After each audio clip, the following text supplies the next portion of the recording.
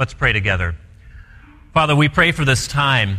Truly, you are the solid rock, and we stand nowhere else in safety. Father, let us stand in you. Let us worship in you. Let us drink from this well of living water this morning. Would you be present as we contemplate your encounter with this dear woman? Would you let us see ourselves in her circumstances, in her position? And Lord, let us come to you because you have come to us. Let us walk towards you and your promises because you have walked towards us. Father, we pray you would illuminate the reading and the preaching of your word to the benefit of all. We pray in Jesus' name. Amen. Laura Sessions Stepp is a journalist for the Washington Post. She won the Pulitzer Prize for journalism. She turned her sharp eye on the practice of hooking up in our culture in 2008 with a book called Unhooked: How Young Women Pursue Sex, Delay Love, and Lose at Both. She says, hooking up offers girls the opportunity to exert their independence, explore their sexual desires and capabilities, and try to keep their emotional lives under control. But experts in the field of adolescence say hooking up can also act as an obstacle to real intimacy, which they call the hallmark of a satisfying adult life. They see potential for long-term dangers to young women and young men, physical, emotional, and practical, if hooking up comes to define the way of being. In her last chapter, she talks about a girl that she calls Alicia, who was a student at Duke University, and she's looking back on her experiences and the choices that she made and reflecting upon the way that changed her life, the way that it taught her to think about relationships. She went to Duke and lost her virginity in college and then began to hook up with as many men as she could possibly do. She saw it as something of a game, and it was entertaining to her as she sort of had conquest, as she seduced these men, and she quickly convinced herself that she could decide not to get hurt. Session writes, the most difficult, dissonant moment may come when a girl understands that by trying to take control, she has simply done to herself what she meant to prevent boys from doing to her. And Alicia writes in this incredibly perceptive paragraph, she concurs and says, you try so hard to stay free and unattached and indifferent, but you attach yourself all the while. And then suddenly, it's over. And the emotions of every time in that relationship when you should have stood up for yourself or denied him something all surfaces. Every time you weren't indifferent pisses you off. And instead of being sad that you were hurt by the loss of someone, you were angry that you let that person hurt you. This not only glosses over the deep hurt and emotional wounds, but you also experience it both as a relationship and a hurtful battle with your attachment needs. Since it ends badly, you end up hating both your needs and relationships in general. So what happened to Alicia, what happens to these women in the book is that they start to question their self-worth altogether. If they're worth being loved, if anyone will love them for their true self. They feel distant from their true selves and unconnected from their own hearts. Another girl puts it, I wasn't getting what I needed and couldn't speak up for myself because I was afraid of being rejected, even by someone I didn't even like, or someone who was hurting me. In this passage this morning, Jesus is encountering, in fact, this woman is encountering Jesus, and she's in this sort of situation. She's given herself over and over to a variety of men and now finds herself disillusioned and despondent and sorrowful and also ostracized. She's been hurt deeply by her own choices as well as by these men who have taken advantage of her. And we're going to look at how does Jesus deal with this sort of situation.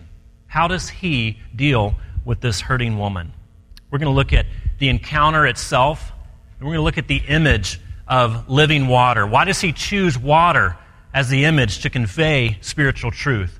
And then the cleansing, the transformation that takes place. So encounter, image, and then the cleansing.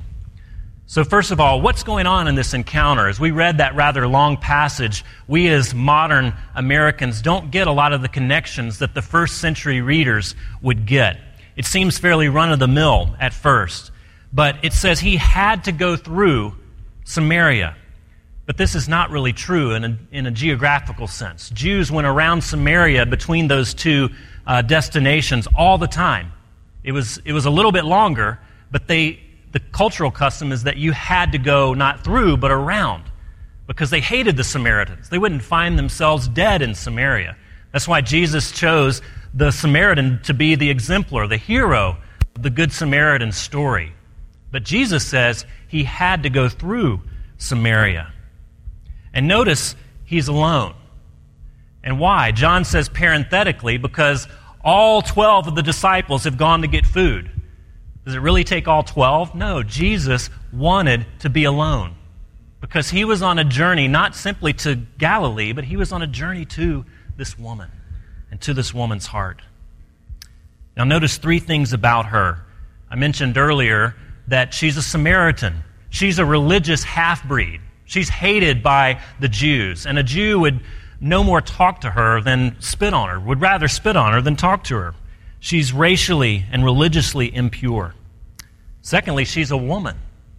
You rarely found a Jewish man speaking to a woman in public in the first century, not even his wife. And there was an approved prayer, God, I thank you that I'm not a woman.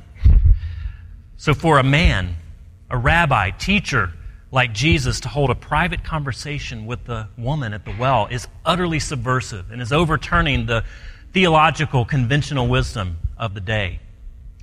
Thirdly, she's an outcast. Notice it said that she went to the well at noon. It's the 6th hour of the day. No one went to the well at noon because it's hot.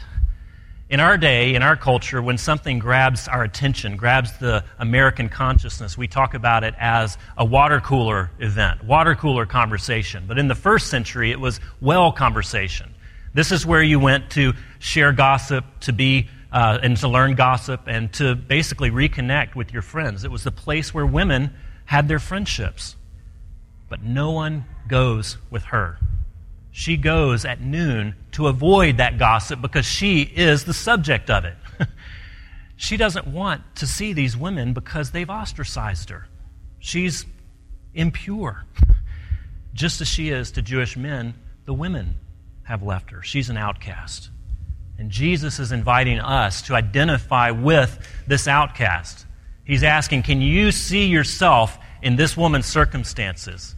Can you see yourself as morally impure? The people who see Jesus, the people who get his message, the people for whom the gospel changes everything, are the ones who can see themselves in these circumstances. The ones who can see themselves as an outcast, just like this woman. It's those that don't come with religious credentials, but those who come with nothing. When our jobs are going well, when our kids are healthy and thriving, when we're making A's at school, we rarely ask the big and most important questions of life. Who am I? Who is God? Can I approach God? Can I be forgiven?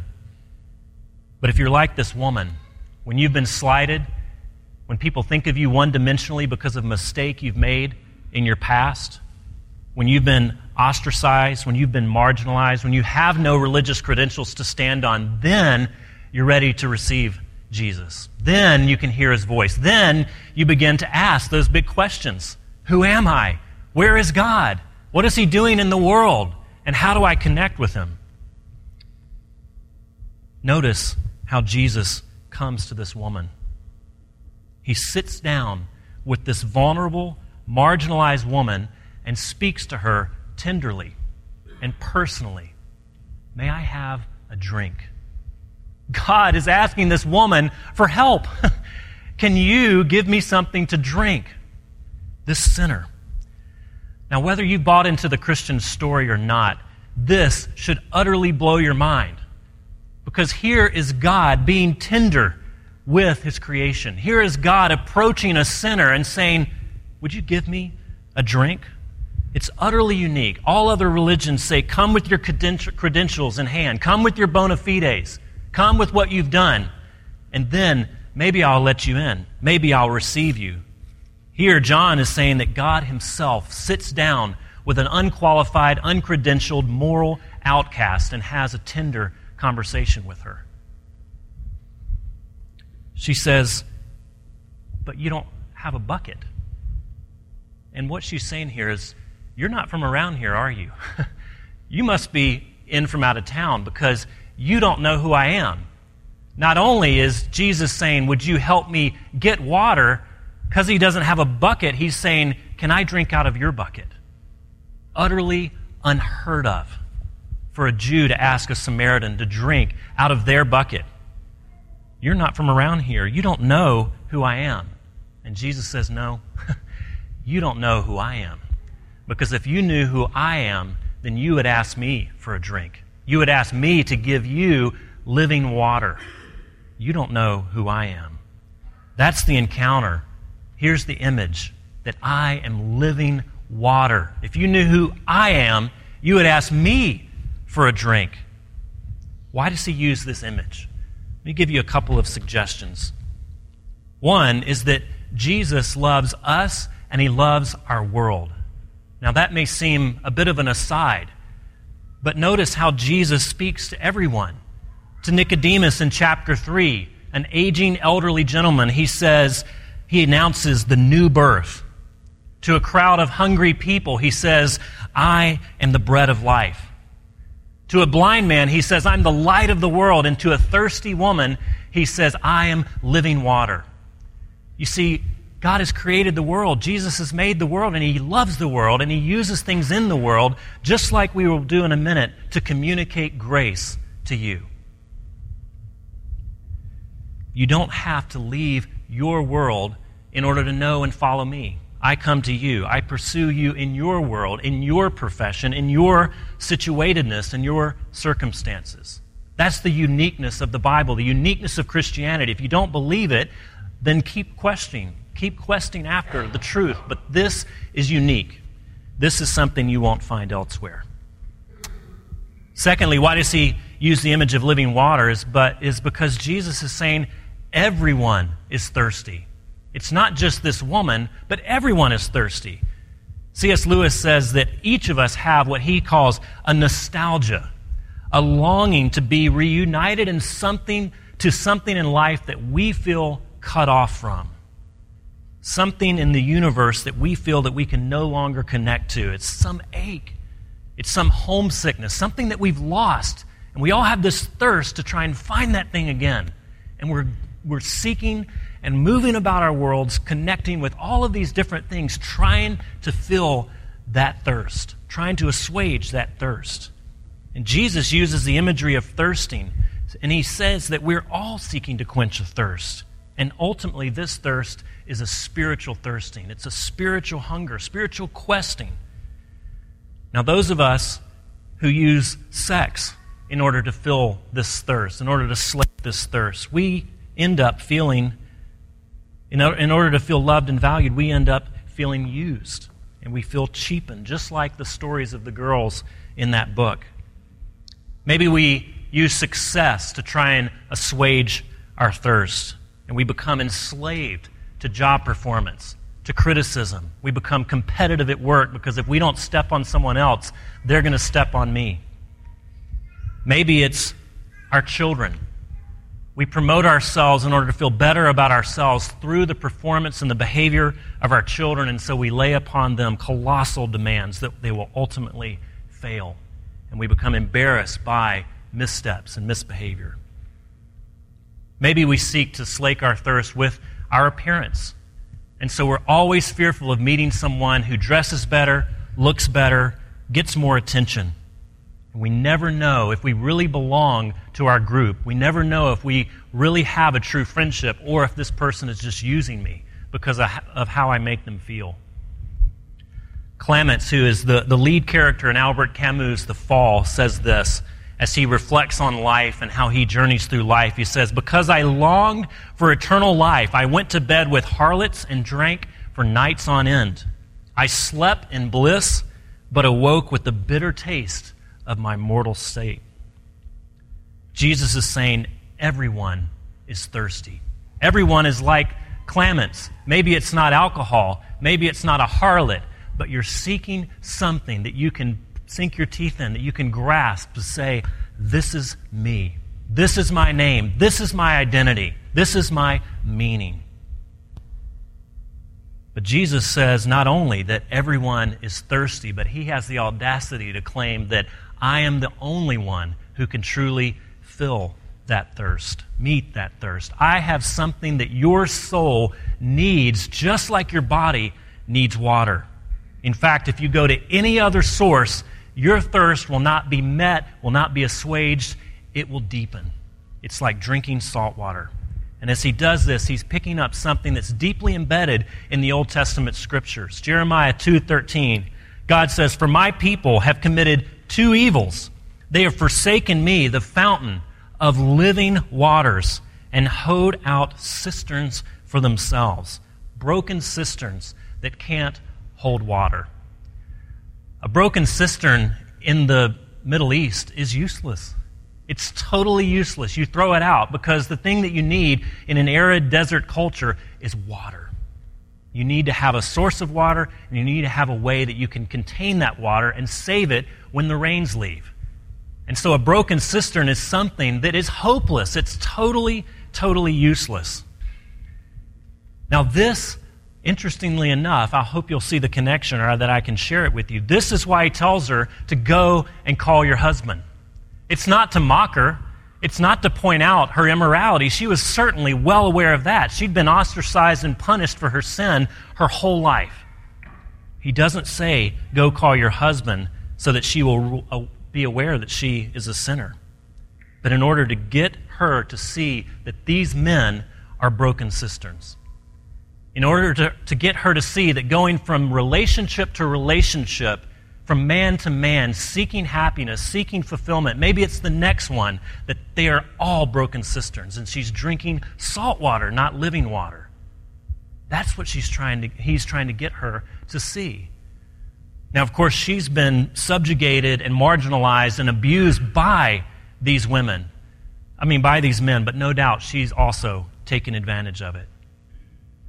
Jesus is showing her extraordinary compassion because he doesn't allow her outward sinfulness. He doesn't allow her promiscuity and immorality to be a block. It doesn't scare him off, but he uses it in order to show her her true need. Bob Newhart has this great sketch, at least I think it's funny, and he plays a therapist, and he's sitting in his office, and a woman comes in, and she says, well, I come to see you, I have a problem, so forth. And he says, okay, well, here's how we do things here.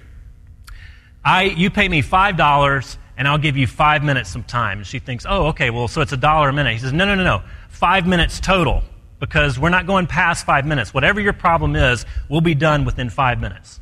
And so she goes on to explain how she has this utter fear of being buried alive, and she won't go through a tunnel. She won't go anywhere that she might be in darkness. She's utterly scared. And she goes on and talks for maybe 2 minutes. And he says, okay, pay attention. Here's what I have to say to you. 2 words. You ready? She gets out a pencil as if she can't remember 2 words. Are you ready? Stop it! What do you mean, stop it? Stop it! Stop behaving like that. No, but you don't understand. My mom treated me this way. No, we don't go there. Stop it. 3 minutes, and then he's done. So they've got 2 more minutes, and she brings up all these other things. Stop it. Stop it. And that's how we often deal with our behavioral problems, with the things that are blocks in our lives, the things that are frustrating. We tell ourselves, just stop it. Stop behaving that way. And that's how we, in the Christian church, often deal with sin as well. Stop it. And that's the end. That's the solution. But it's not, and that's not what Jesus says. Because he could have said, look, here's your problem. Stop sleeping around. You have no friends because everyone thinks you're a harlot. Stop sleeping around and they'll accept you again. You're not happy because you're sleeping around. Stop it. You're breaking the rules. You want God to be happy? Well, stop sleeping around. That's not what Jesus does. He doesn't say stop it. but instead he uses a pattern in her life that gets to the real root problem, that gets to the root of her unhappiness. And how does she respond? Well, while we're on the subject of my 5 husbands and my present lover, tell me what your opinion is on where people should worship. It's not really what Jesus is getting after, is it? A little bit of a theological diversion. Now that you've pinned me in a corner, let me ask you a question, Jesus. How are you going to answer this? But in fact, it plays right into Jesus' hands. Because the issue of thirst is really an issue of what? Of worship. Worship has to do with one's most fundamental commitments, one's devotions, one's most fundamental foundational allegiances. It has to do with what you've placed your hopes in. It has to do with your trust, your confidence. Where is happiness to be found? Those are questions of worship. What have you wholly given yourself over to? That's an issue of worship, and that's what Jesus is getting to. And when she tries to divert his attention, he goes right to the real source, right to the heart of the matter. Woman, in verse 21, believe me, the hour is coming when neither on this mountain nor in Jerusalem will you worship the Father. But the hour is coming and is now here when true worshipers will worship the Father in spirit and in truth. For the Father is seeking such people to worship Him. God is spirit, and those who worship Him must worship in spirit and in truth. Jesus is saying, friend, woman, the hour for those debates is over. Worship is not about where you worship. It's not about the racial group that you occupy. It's not about where you live. It's not about how you bow. It's not by counting how many prayers you've said. Worship is not about that. It's about what is at the center of your life. It is about, am I the center of your life, or have you replaced me, displaced me with something else? And I love her response. She basically says, well, I'm not so sure about that. Messiah will come and he will answer these questions. You see, again, dubious and skeptical. That can't really be what the whole point of the Scriptures is, the center of your heart. Jesus, talk about behavior, talk about solutions, help me get out of this mess. When the Messiah comes, he'll sort it all out. And you can almost see her head turning to walk out of this conversation because she's trying to put an end to it. It's apparently become a little bit uncomfortable. But Jesus catches her one last time with these words, literally, I am the one who is speaking to you. I am He. That Messiah that you're hoping that's going to come and answer these questions, that's me. I am. It's a loaded Hebrew term because that's how God revealed Himself. And He said, woman, I am He. I am what you seek. In all of those men that you have been sleeping around trying to find security and hope and happiness and satisfaction, I am what you're really seeking. Come to me. The encounter, the image, and now the cleansing. What we're talking about in this series is encounters that change everything in the people's lives that encounter Jesus. And we're going to look now just briefly at how, for this woman, this changes everything. 4 things quickly. First of all, she had a new freedom to face her failures. Verse 29. Before, she's hiding from everyone. That's why she was at the well at noon to begin with. But now she openly says, come and see a man who told me everything that I ever did. We see the beginnings of a repentant heart because Jesus wasn't content just to deal with her behavior. That would be truth without grace. And it would cause her to want to hide deeper and hide farther and never come around again. But He also doesn't just give her grace and mercy without truth, without calling out her behavior, because that would cause her to deny that anything was wrong with her to begin with. No, He gives her grace and truth. He gives her spirit and truth. Yes, you need to change, but you need to see why you're searching out those things to begin with, or you'll just change the sin. You'll just change the pattern. Maybe you don't sleep around anymore. Maybe you then become angry. Maybe you then turn to alcoholism or drug abuse. If you don't deal with the root issue, then this encounter is worth nothing. You just change the channel. Come and see a man who told me all that I ever did. Secondly, that she engages the very people that she formerly avoided. Can you imagine her going into the village telling everyone about a new man that she's encountered? A man? I've seen a man. He's going to answer everything. But she's not consumed anymore with shame. She's willing to put herself out there. She's willing to say, look, let me show you what I have found. Her concern for others now outruns her shame. She wants her fellow Samaritans to see and understand and drink from the well that she's drinking from. So she says, come and see this man who told me everything I ever did. She engages the very people that she formerly avoided.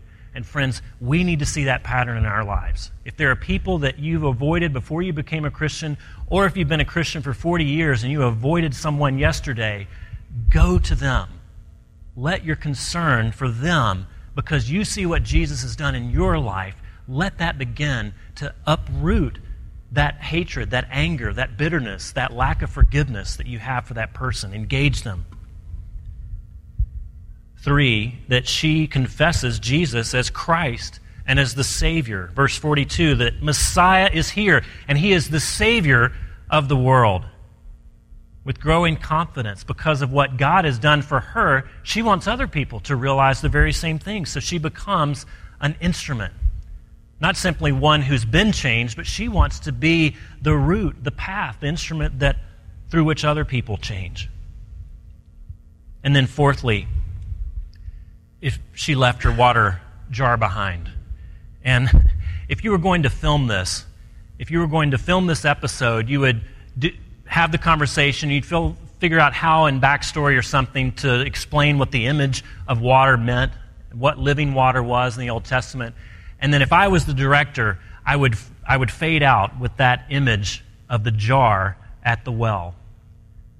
She left her jar. Her life had been changed, that she forgets the very reason that she went to the well to begin with. She goes to the well to draw water in the heat of the day, trying to avoid everyone. It's very intentional. And then she leaves to go tell everyone else what's happened, and she forgets her jar. What a picture.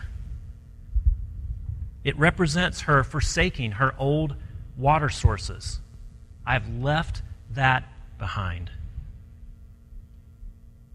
Now, what are you looking for in order to get your thirst quenched? Wherever you're coming from spiritually, I dare say that you are thirsty. And I dare say that if I ask you the right questions, you would own up to that. And I dare say that if you thought hard about it, or if maybe you came and met with me, that we could figure out that it's this and that and 3 or whatever, that here are the things that you have put your hope in, that you are looking at pleasure, alcohol, success, sex. There's something that we could point to and say, this is why you're unhappy. Because you have placed the hopes of heaven. You have placed the hopes of immortality on that thing. And it's going to lead you to be more thirsty than you ever were before. David Foster Wallace, who wrote Infinite Jest in the 90s and unfortunately committed suicide later, says this: if you worship power, you will end up feeling weak and afraid. You will need ever more power over others to numb your own fear. If you worship your intellect, being seen as smart, you will end up feeling stupid, a fraud, always on the verge of being found out. But the insidious thing about these forms of worship is that is not that they're evil or sinful, it's that they're unconscious. They are our default settings. Here's a brilliant writer, not even a Christian as far as I know, who says that we all are worshiping beings. And we go about our world trying to find adequate sources, adequate people, things to worship. And they all leave us unhappy. We've been socialized to quench our thirst on our own. Our default setting is that I must do this, I must get this, I must find this, and then I will be happy. I must place my hope in something. And so we've been drifting in and out of relationships, in and out of relationship with things, with ideas, with concepts, and we find their promise ever distant, ever more out of reach. The harder we try, it seems like that thing just recedes a bit farther. And so we live anxious lives. We live angry lives. We live lives that are just all over the place because we can't figure out what to do with ourselves. What living water does is not simply cleanse you of your behavioral problems. It doesn't simply make you presentable, although it does do that. What living water says, what Jesus says, is that when I wash you with living water, you are clean. You can come into worship. You can come into the presence of God because you are clean. That's what living water does. It says, nothing you could do could make you presentable, but I will wash you and make you clean. But it doesn't only do that, because what living water does is it changes your default setting. It changes your method of worship. And you begin to self-critique. You begin to see all of those things that you have placed your hope in as fruitless and as salt water. And you begin to say, what if? What if I replace that thing with Jesus? Would He leave me? It doesn't just make you clean, it makes you new. It changes your default setting so that you begin to change. You have the freedom to change. And it doesn't just say, well, keep living the way that you always lived. This woman left her water jar and went to proclaim truth, went to proclaim the beauty of Jesus. She changed. And living water changes your default setting so that you can begin to change, so that you can begin to worship in spirit and in truth. Notice the confession that we read this morning, and I will end with this. We have sought fulfillment on our own terms only to remain unsatisfied. While our appetites have grown large and unmanageable, our reflection of you has grown small and unrecognizable. Forgive us for turning from you, the spring of living water, to the staleness of selfish indulgence. As we come to your word and your table, let us be filled. Friends, we end worshiping and praising God in the last chapter before the chapter we read in John 3, that God did not send His Son into the world to condemn the world, but to save the world through Him. Let's pray. Father, we thank you that you do not stand as our condemning judge, that there is judgment of sin, yes, but that you have chosen yourself to pay the penalty. And so there is no condemnation for us any longer if we are in you. Father, let us be set free because of that. Let us not turn once again to selfish indulgence, to seeking our own way and our own agenda, but Father, let us seek you. Let us begin to deal with our past hurts. Let us begin to deal with the behaviors that are killing us, that are destroying us. And Father, let us change by the power of your Holy Spirit, because living water is now flowing through us. Lord Jesus, would you announce yourself in a new way to us this morning? And Lord, all of us are seeking. Some of us are seeking from the inside. We've been Christians for many years. Some of us are seeking from the outside. Would you meet us where we are? And would you let your living water cleanse us and set us free? We pray in Jesus' name. Amen.